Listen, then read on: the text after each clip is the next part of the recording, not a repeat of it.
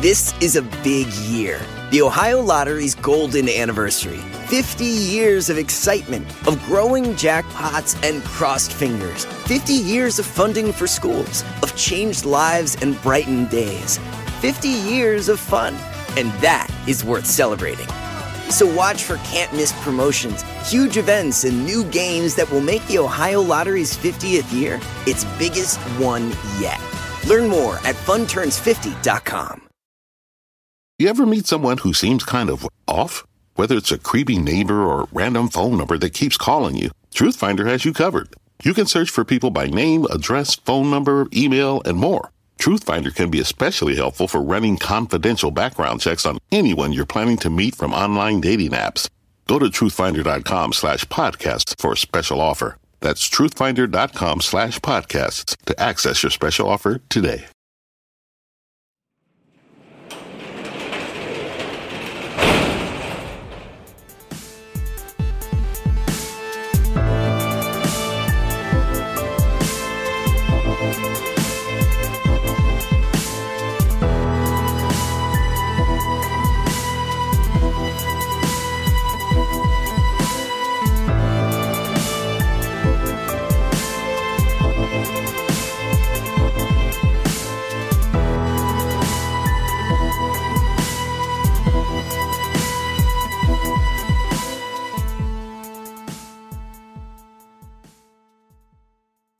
Welcome to True Crime Garage. Wherever you are, whatever you are doing, thanks for listening. I'm your host, Nick, and with me, as always, is a man who kind of likes the opera crowd. It makes him feel tough. Here is the Captain. Asolamia. It's good to be seen, and it's good to see you. Thanks for listening. Thanks for telling a friend.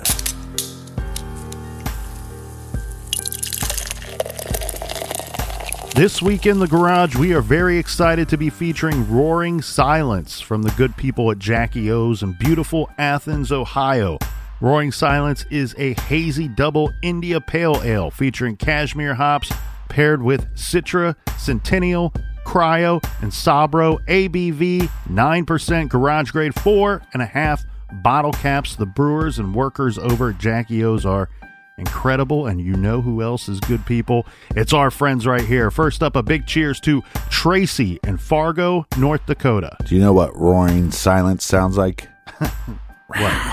There you go. Wow. And a big shout out to Julie in Reynolds, North Dakota. Next up, a shout to Lisa G all the way in Linköping, Sweden. And a big we like your jib to Catherine in Lexington, South Carolina. Here's a big shout out to Dr. Gonzo in Roslindale, Massachusetts. And last but certainly not least, we have Glenn and Nicole in Klamath Falls, Oregon. Everyone we just mentioned went to truecrimegarage.com and contributed to this week's beer fund, and for that, we thank you. Yeah, shout out to Gonzo. That makes me miss our Gonzo, Nick and Emma from Australia. So cheers to them, mates. And some exciting news starting February 14th. Our gift to you. You could be our Valentines. All of our episodes will be available everywhere on Apple Podcasts, Spotify, wherever you listen to your podcast. You can find all of our episodes there starting February 14th. And that is enough of the business. All right, everybody, gather around, grab a chair, grab a beer. Let's talk some true crime.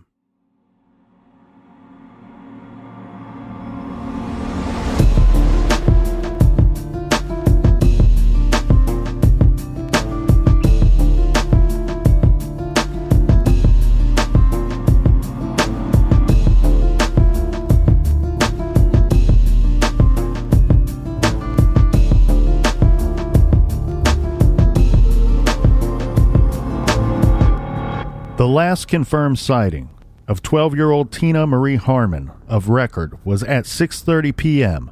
on Thursday, October 29th, 1981. Sources have Tina seen walking along Main Street in downtown Creston, Ohio. 5 days later, her body was discovered in a remote location in Stark County, approximately 45 miles away. This was the first indication to the public that the demons had come out. Arrests were made, and 2 men were convicted, but mistakes were made, and the convictions were overturned. The men were set free, and Tina's killer was still hiding in the shadows.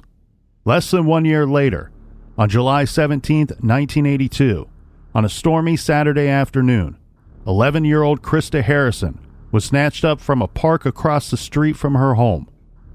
Reports state that 2 juveniles witnessed the abduction. Just 6 days later, in a decrepit old garage, her remains were spotted by turtle trappers as they marched through the fields of Holmes County.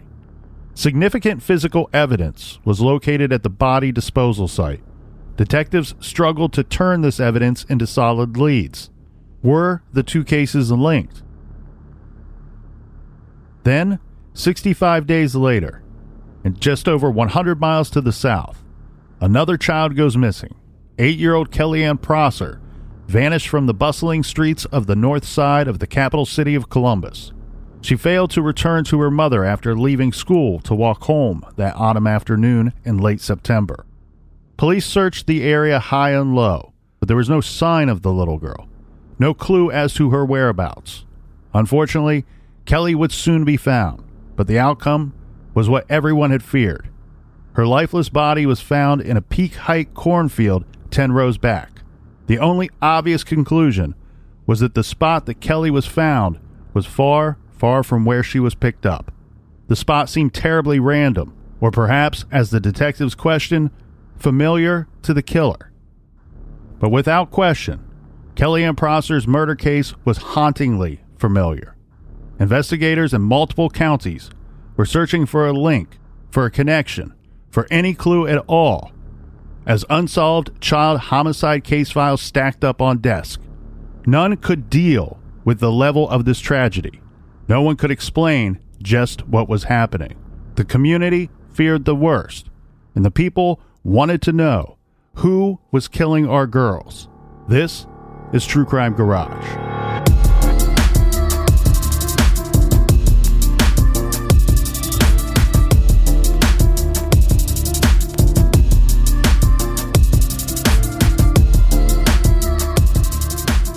In 1982, Kellyanne Prosser was 8 years old. She was a very outgoing, happy, chatty little girl who loved to dance with her sister and go to the pool and make arts and crafts.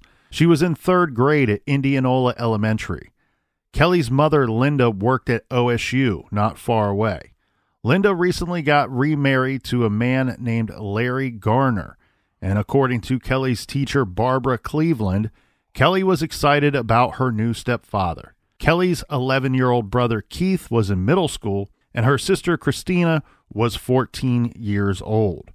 On Monday, September 20th, this was just about 2 weeks into a new school year. In the previous school years, Kelly was accustomed to walking to school with her brother, but now he is in middle school, so he's going to a different school. 8-year-old Kelly was insistent that she get to walk to school on her own. Her school was on East 16th Avenue, right on the edge of the OSU campus in the University District, surrounded by sorority houses and residences. This was not an isolated area that we hear so much about in these types of abduction cases.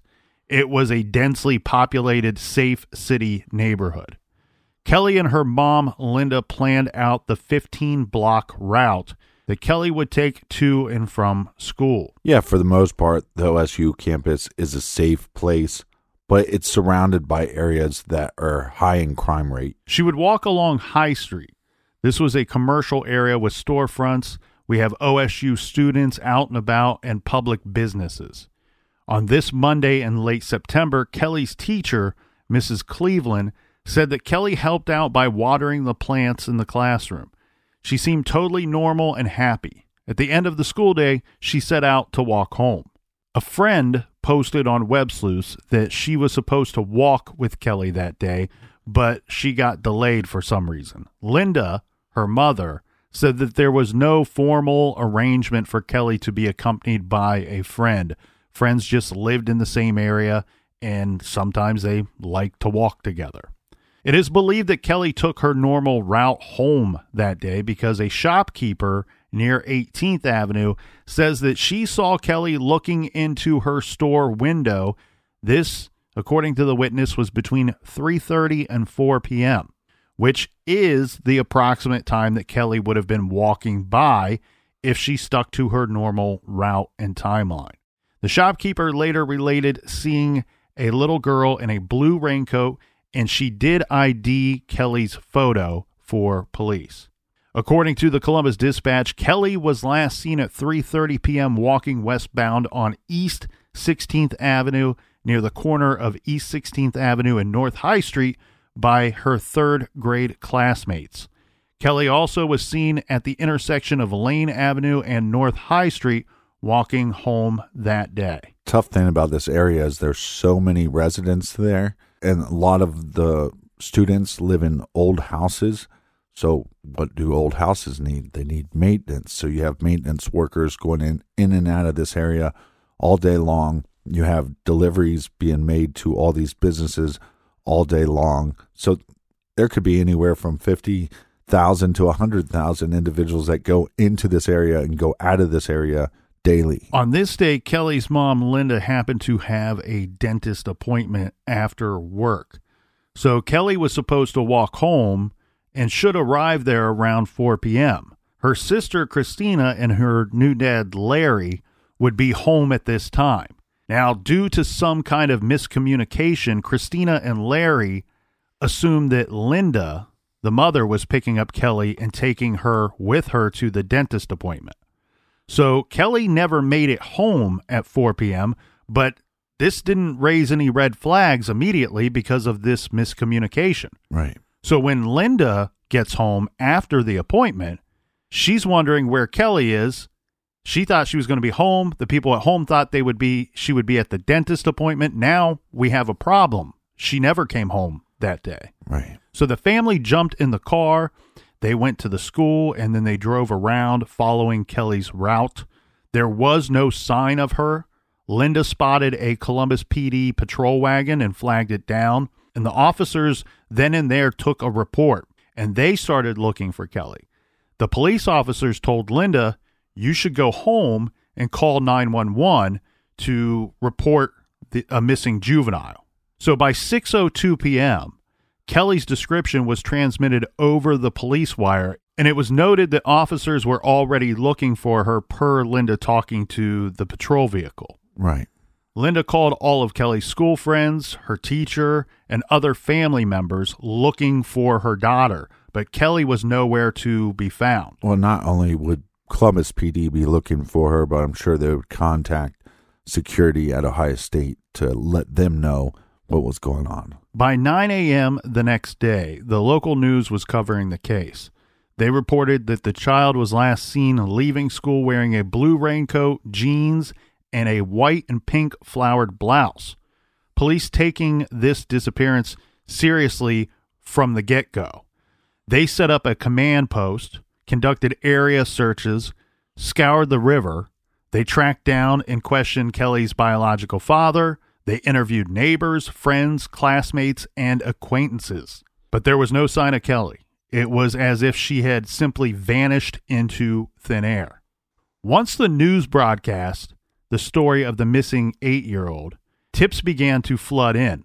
At 8:30 on Tuesday night, the 21st, a call came in from Lisa Richmond of Plain City. This is a 30-minute drive away from where Kelly was last seen. She said that her father, an attorney named Charles Richmond, was driving to pick up the family's housekeeper on A.W. Wilson Road. This is out in the sticks in Madison County.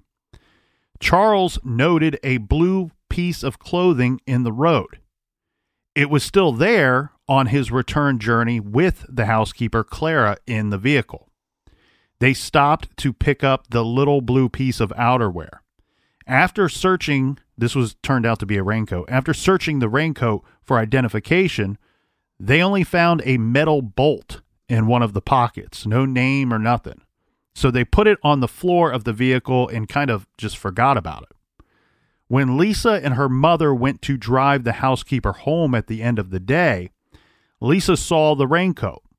Clara decided to bring it home with her so that she could give it to maybe a niece or somebody else could use this. They dropped her off with the coat and started on the return journey home.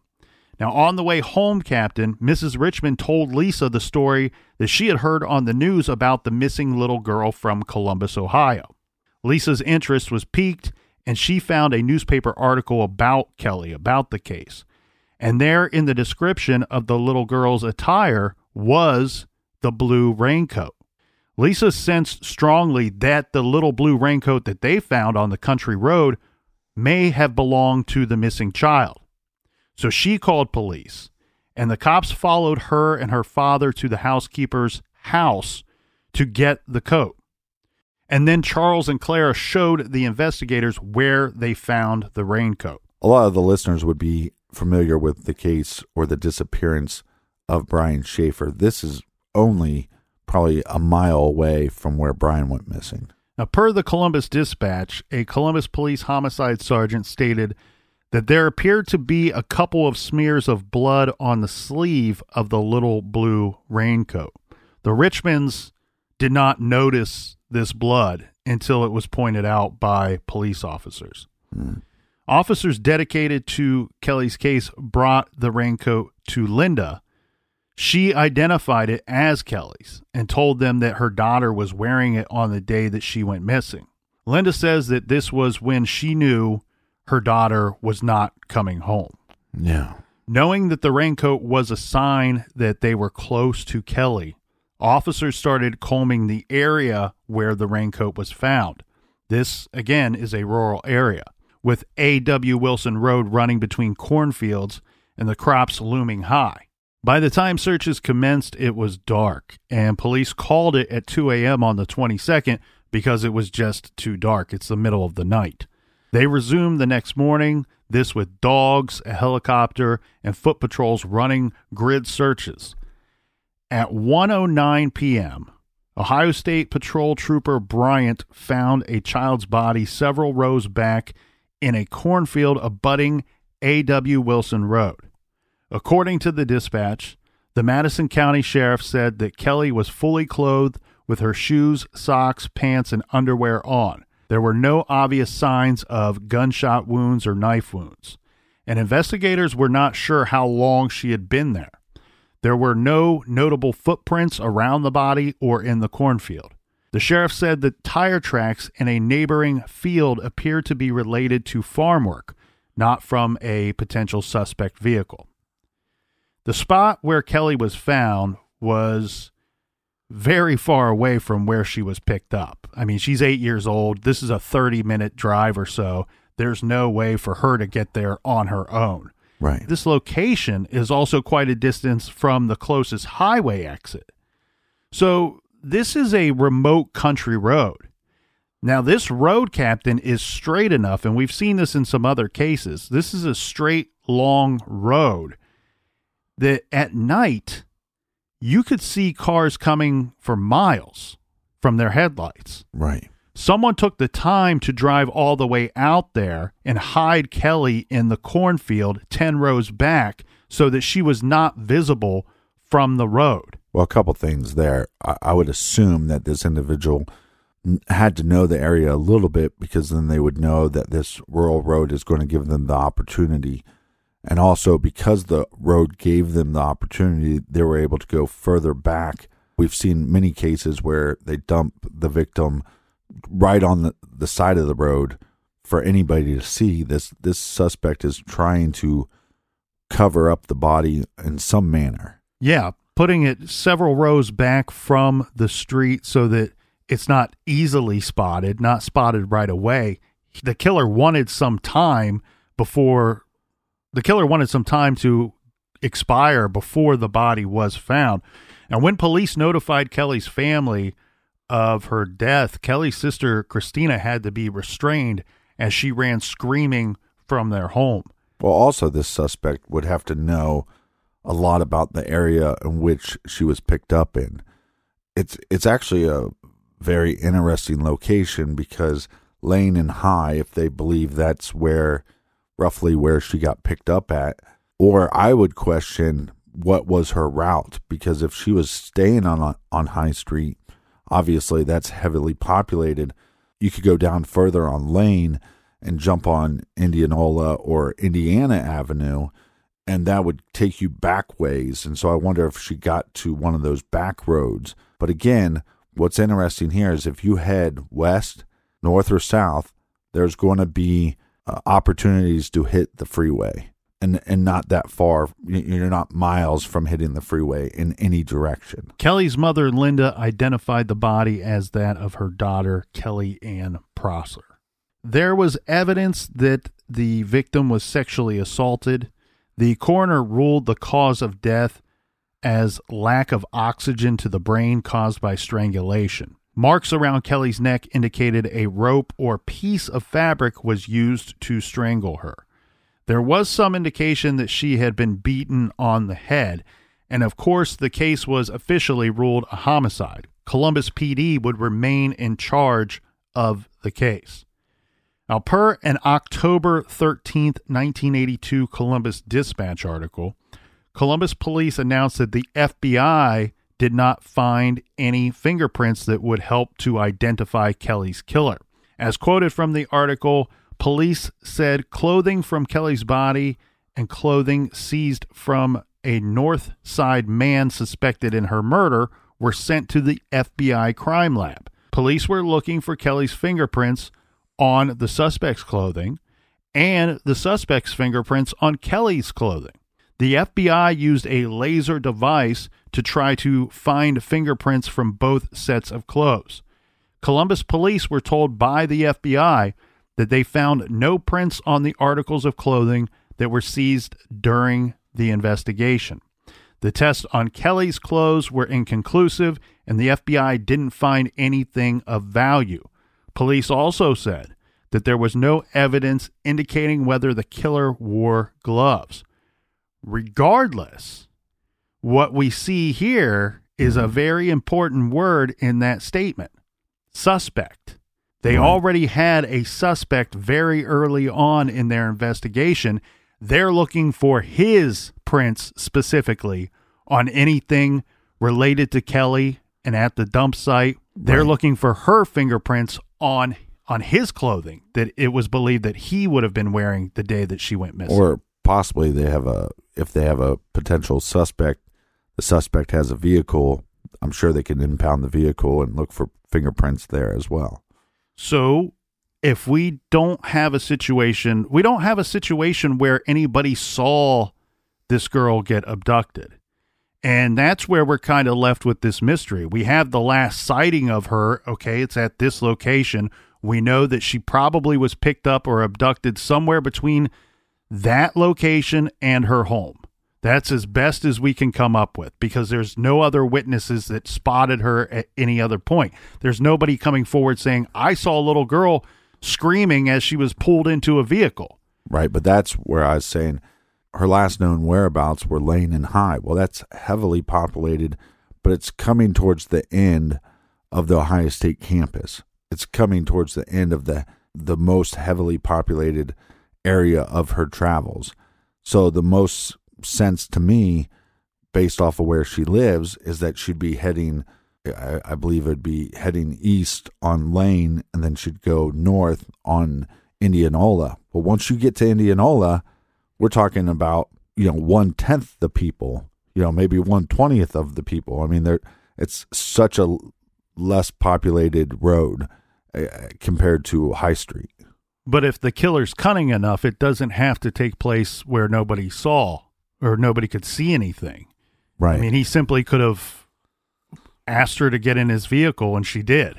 Well, and you also wonder, her being an 8-year-old, corner of Lane and High at that time would have been at least a gas station or a convenience store. Did he have some ruse to get her in the car at the gas station? I would guess that she went to a less heavily populated area, and that's where he made his move.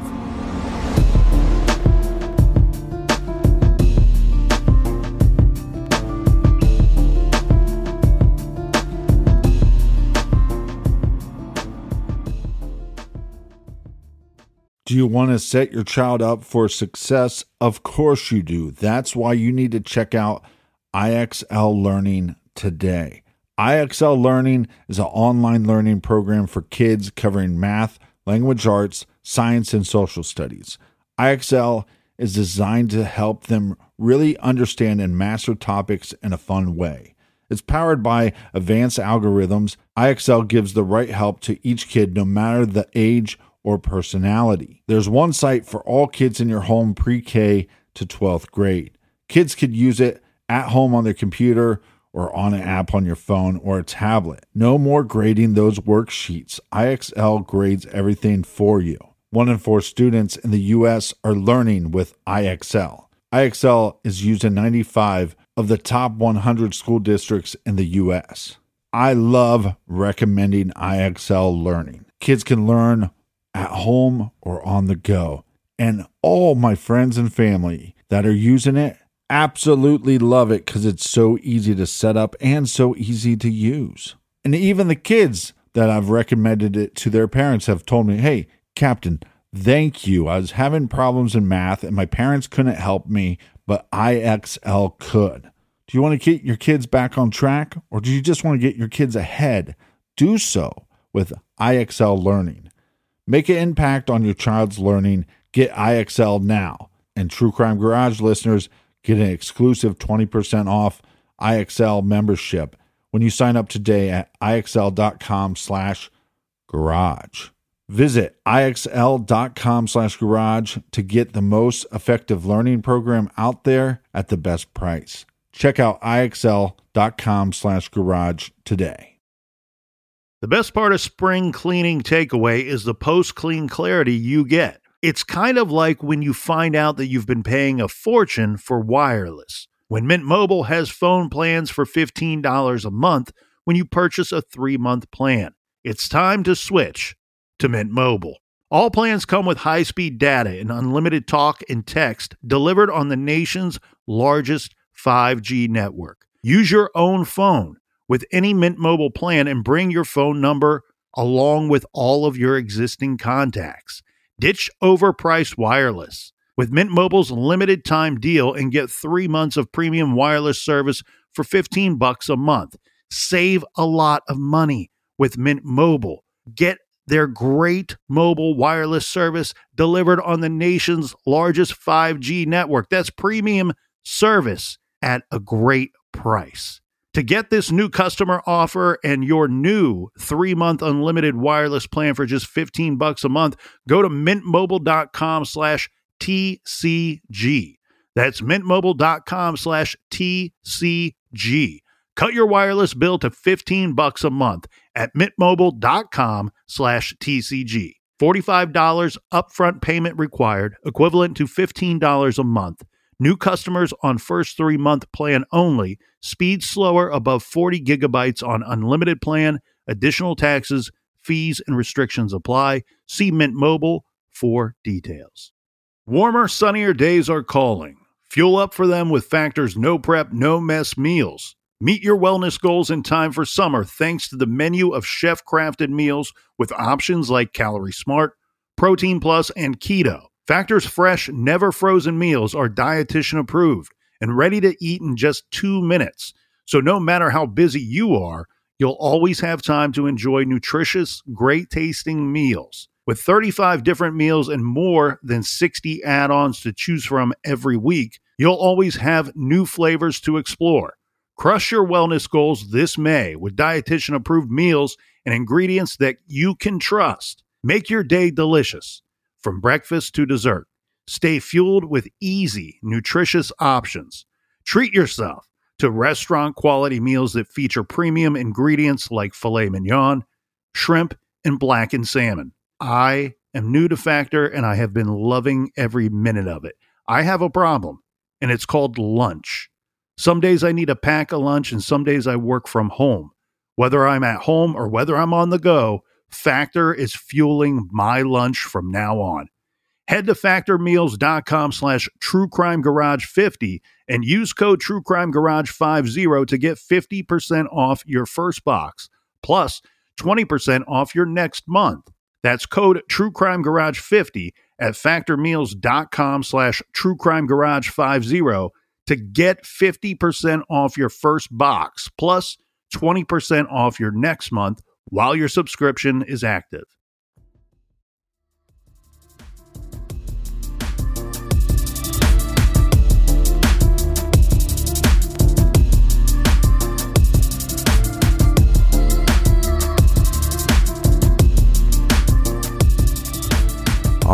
we're back. Cheers, mates. Cheers to everybody out there. Let's talk about this suspect, because very early on in this investigation, they are already talking about a suspect. Why do we have a suspect when we don't have any witnesses that say that they saw this man with Kelly? So this viable suspect was immediately identified, and tips were pouring in about this guy early on in the investigation. This was because this suspect had sexually assaulted an 11-year-old girl on Sunday, September 19th. This is one day before Kelly was taken. Wow. So this assault, it's been described as a molestation, as a sexual assault. This was the day before she was taken, before Kelly was taken. This took place in the Park of Roses on the north side of Columbus. So in the area, the immediate area. The victim was in the park on a picnic with the offender and with his grandchildren. And consequently, there was a warrant out for the arrest of, this is the suspect, Walter Mitchell Jr., age 63, and the charges were of gross sexual imposition for this attack. So he's a creepy old dirtbag. Walter conveniently left for West Virginia, and the cops were yet to catch up to him. So there are even more reasons than just that to think that old Walter might have killed Kelly, other than just proximity and time and location of the two cases. In their search, in law enforcement's search for the little girl, officers took canines out to canvass Kelly's neighborhood. This obviously before they found her body. Shortly after she goes missing, we want to see if we can retrace her steps to see where she may have been picked up or where she went. You're still hoping for the best when she's still missing. So they take the canines out to canvass Kelly's neighborhood, and the dogs, they went right to Mitchell's home. They're alerting them on Mitchell's home. Right. According to the 5th floor, the dogs even tried to get into the back gate of his house. From my understanding, Captain, this is information that came out years later. The police obviously knew this information, but it was nothing that they released you're to not the gonna share this with the public. They didn't share it with the public. I think in part because, one, they had a good suspect, they believed. And two, you don't want somebody in the public doing something to this guy. You have to figure out if, in fact, he is actually guilty of Kelly's abduction and murder. Yeah, you don't want to have a scene where they go out into the streets and try to take him down like Frankenstein. So, but they have this individual, said he's 63 years old. They have canines hitting on this unit, and this is from her scent. These aren't cadaver dogs. No, they're trying to retrace her steps. They're trying to figure out, she's just missing when they're doing this canine search of her neighborhood. So you're hoping it's a little kid. Maybe she got lost. Maybe Right. she crawled into something. Maybe she got injured and couldn't finish the walk home. You're hoping for all of those kind of things while you're searching for this girl. These dogs, they go straight to this dude's home. They try to get into his back gate. And at the same time, police are very quickly going, well, who lives here? Oh, this guy that we have a warrant out for his arrest for molesting a girl the day before Kelly went missing. Yeah. We still got to pick up this dude. We're still looking for this creep. Then a report came in from 2 police officers that said that they had seen a man matching the suspect's description, Mitchell's description, holding hands with a little girl who the officers said looked like Kelly. This was near North High Street on Monday night. These officers even picked Mitchell out of a photo lineup. And police believe that the girl who was an alleged victim of Walter Mitchell the day before, that she was in fact a friend of Kelly's. So everything's getting to be really tied together right now. Yeah, there's a connection there. So this is just too big of a coincidence, right? A child molester who lived near Kelly, preyed on one of her friends the day before. Now Kelly vanishes. She's found murdered, and the dogs track Kelly near this man's home. Well, and the connection really is, like you said, this guy has grandkids, so you're assuming that these grandkids are similar age, and that's kind of his gateway in. If you were walking and you saw your friend's parents or your friend's grandparents, and they said, "Hey, let me help you get home," you're more inclined to go, "Okay, I know who you are. You're so and so's grandpa." Investigators were pretty confident that Mitchell knew all about what had happened to Kelly Prosser. So they go to speak to Mitchell's wife.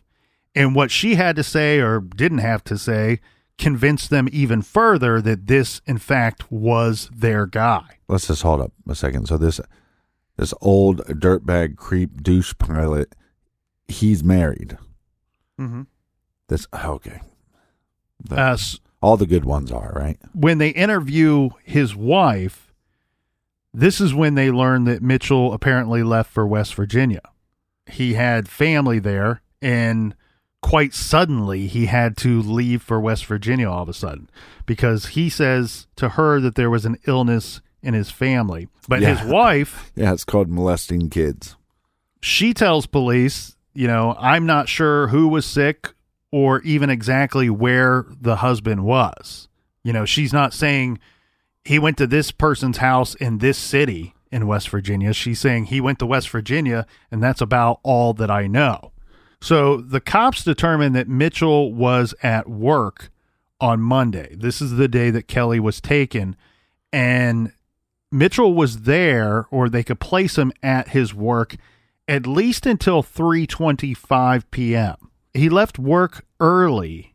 This is agitated after getting 2 phone calls, and he did not show up for work the next day. So this is really looking like they've found the right guy here.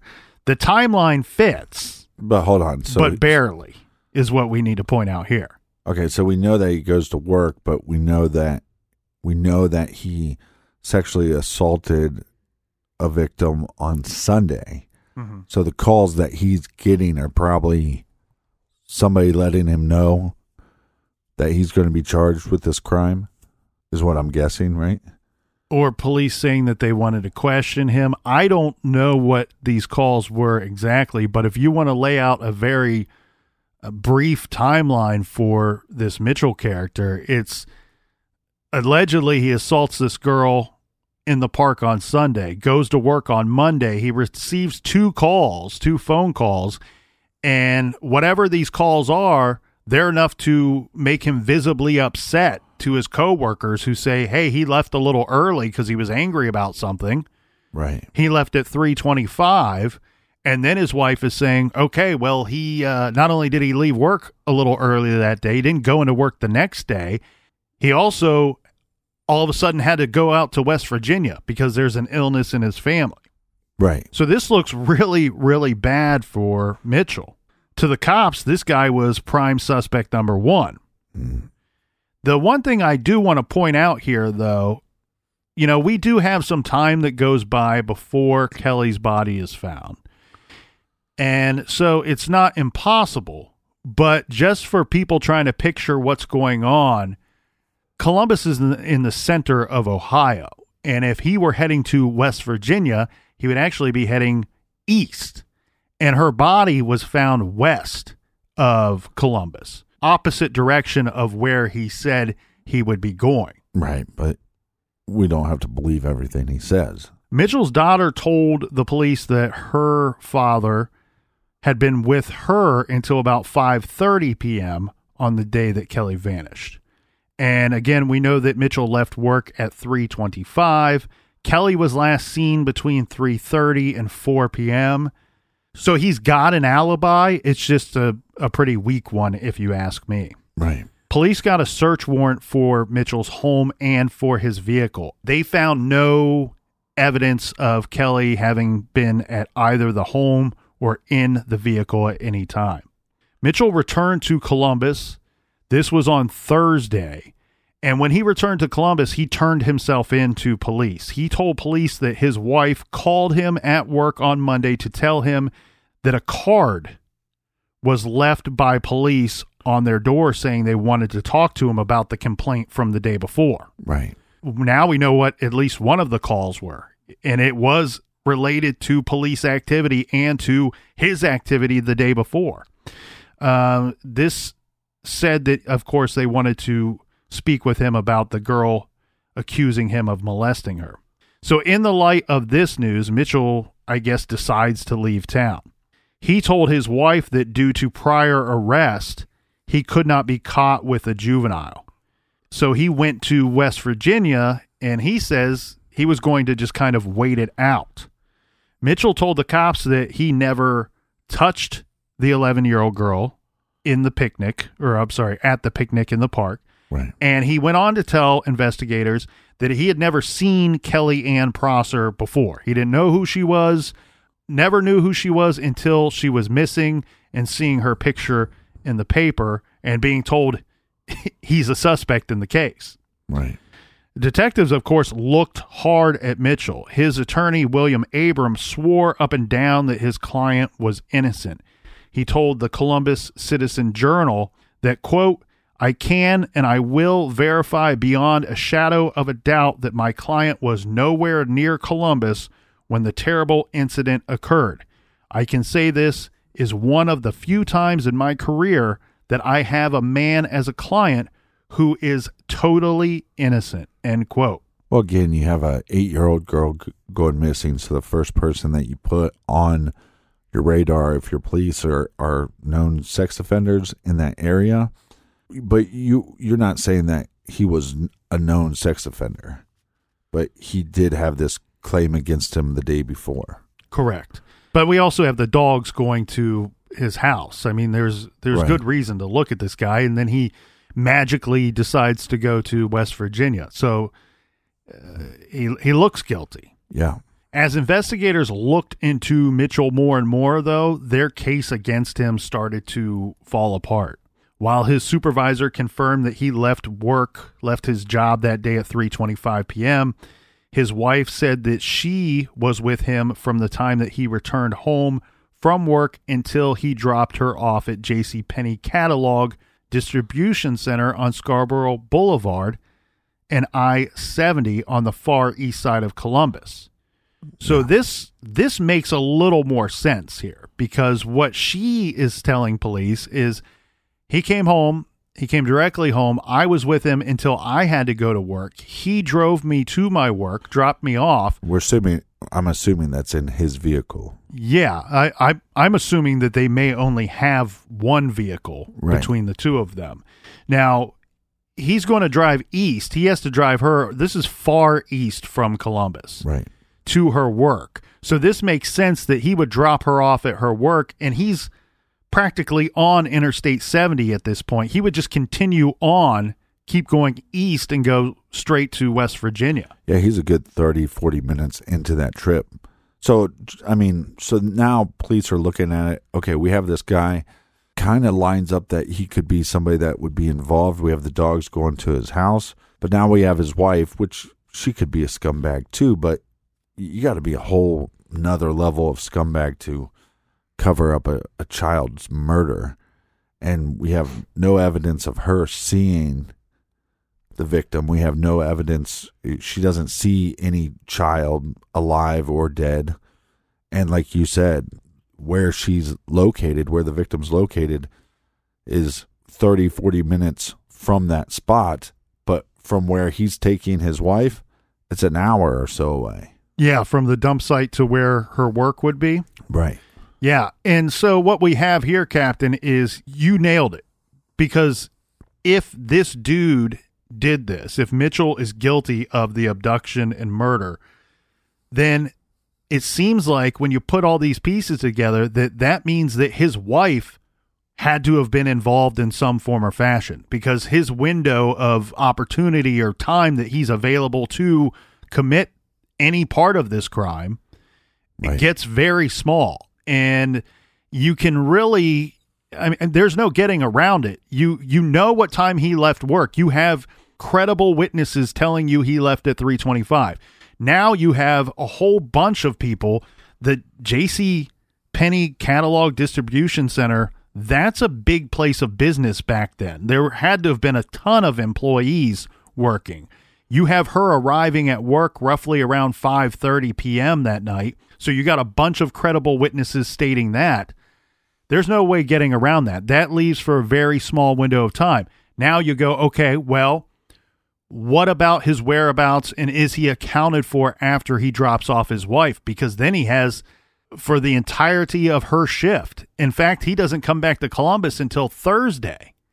So you have to question his whereabouts then, but this is why we see the case against this guy starting to fall apart, because the timeline, it just doesn't track. It doesn't trace that he had a lot of availability to do any of this, because Mitchell made a collect call to his wife, who was at home, right, about 7:41 p.m. on that night. So this is an easily trackable call. You can verify if this call came in or not, because it was called collect. right. You know, somebody's got to pay this bill. So that call came in from Mineral Wells, West Virginia. So yeah, the phone rings, ring, ring, ring, ring, and you pick up and it says, "You have a collect call from the prick sniffer. Do you accept the collect call?" And then you say yes, and that's how we have the evidence that he was, or at least somebody from that area called her. But they also normally have you state your name, or they used to. So you'd say, you have a collect call from the captain, or it would be my voice saying the captain. Mitchell said that he also made calls from Charleston, West Virginia later that same evening. So police were able to find people who saw Walter Mitchell in West Virginia on that Monday evening. These calls are starting to make it look like he was where he says he was, and we have witnesses saying that they saw him in these locations in West Virginia as well. Further, potential Mitchell sighting with Kelly sighting by the two police officers, this was proven to be mistaken identity. It was learned that the man that police saw was not Mitchell, and the girl that police saw was not Kelly. It wasn't Kelly, it was some other guy. It was neither Mitchell nor Kelly that was seen by the police witnesses. What we have here is a guy came forward and said, "I think that police saw me, and that makes sense because I was in the area with my daughter at that time." Right. And then police look at the daughter and this guy, and they're like, "Oh yeah, those are the people that we saw." But two things about this case so far. One, the pressure you would feel being this guy's employer, right? And so when the cops come talk to you, it's like you want to help them, but obviously you want to tell them the truth. But you're also thinking in the back of your head, man, if this guy did this guy's an animal, right? Mm-hmm. And he needs to be locked up. But you don't want to falsify anything, right? And then on the side of the police, you have this girl going missing, 8 years. She's 8 years old. Not only is her parents probably freaking out, but the whole community, because in that area there's a lot of elementary schools and a lot of them walk to school, and they're walking in crowds of young adults, 18 to 24 years old. And so the whole community then goes, "Oh, this sucks." And there's a whole community that is fearful now. But as the police officers, you're going, "Hey, we're doing some legwork, and every step of the way, we're getting confirmation that we're looking at the right guy." Well, I think you are initially, but as your investigation continues on, you're getting confirmation that you're not looking at the right guy. No, but what I'm saying is the first few steps, you go, "Oh, we're on the right track." And then once you hit that 10th step, you're going, "Okay, wait a second. This is now not lining up." And just to be processing that as a law enforcement officer, that would be really frustrating, because you'd go from this high of "we're going to catch this bastard" to "this isn't the right bastard." Well, and what you have too, Captain, is this crime is so similar to the other crimes that we've already discussed. We have an abduction of a young girl In this case, we're talking 8-year-old Kellyanne Prosser. Right. The two cases we previously discussed is that of 11 and 12-year-old girls. Now, mind you, this is 100 miles to the south of where the first two abductions and murders took place, but you have similar victimology. You have similar set of circumstances where it appears that the child was abducted off the streets. The body is not found for a few days later, and the body is found a considerable distance away from where the little girl was last seen.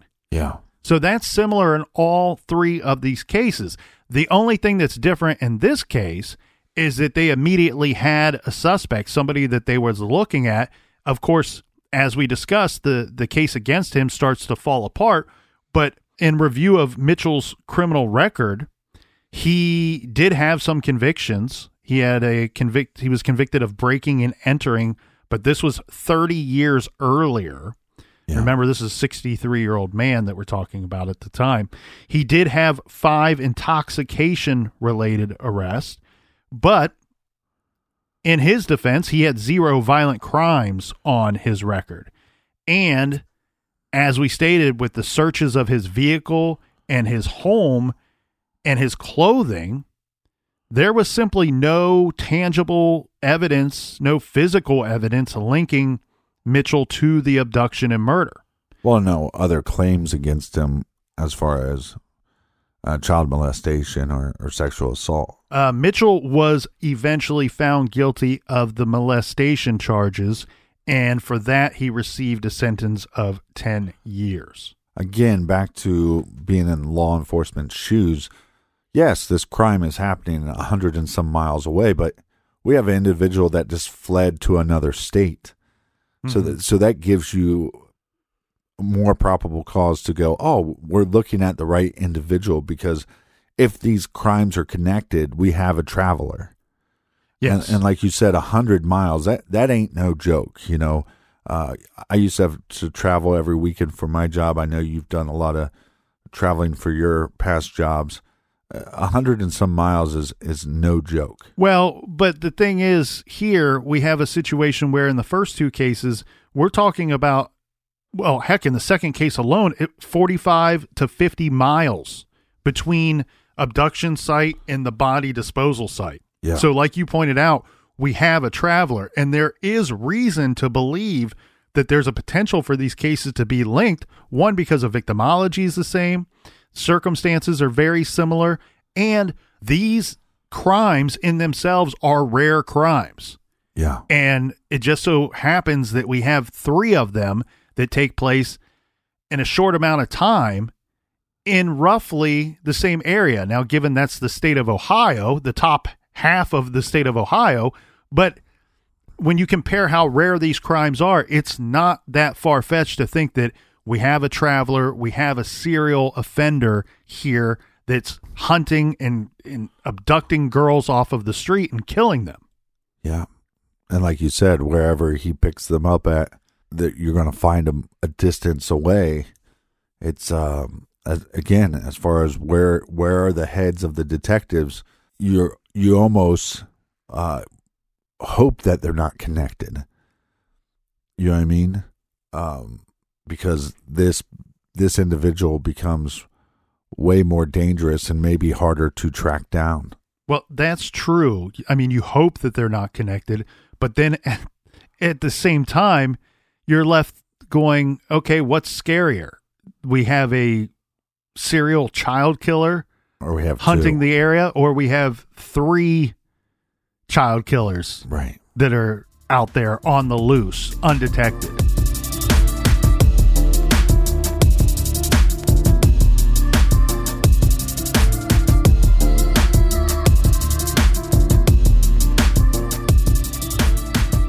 For everything true crime, check out truecrimegarage.com while you're there. Sign up on the mailing list. The ones that have signed up on the mailing list, you guys got a promo code last night, so check your inboxes. And until tomorrow, be good, be kind, and don't litter.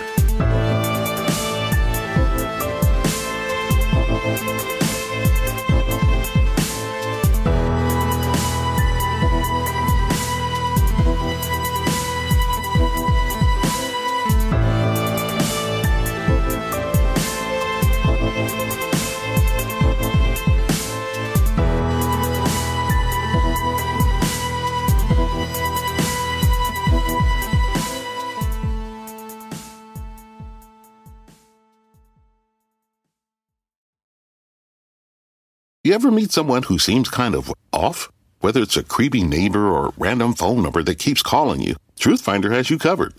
You can search for people by name, address, phone number, email, and more. Truthfinder can be especially helpful for running confidential background checks on anyone you're planning to meet from online dating apps. Go to truthfinder.com/podcasts for a special offer. That's truthfinder.com/podcasts to access your special offer today.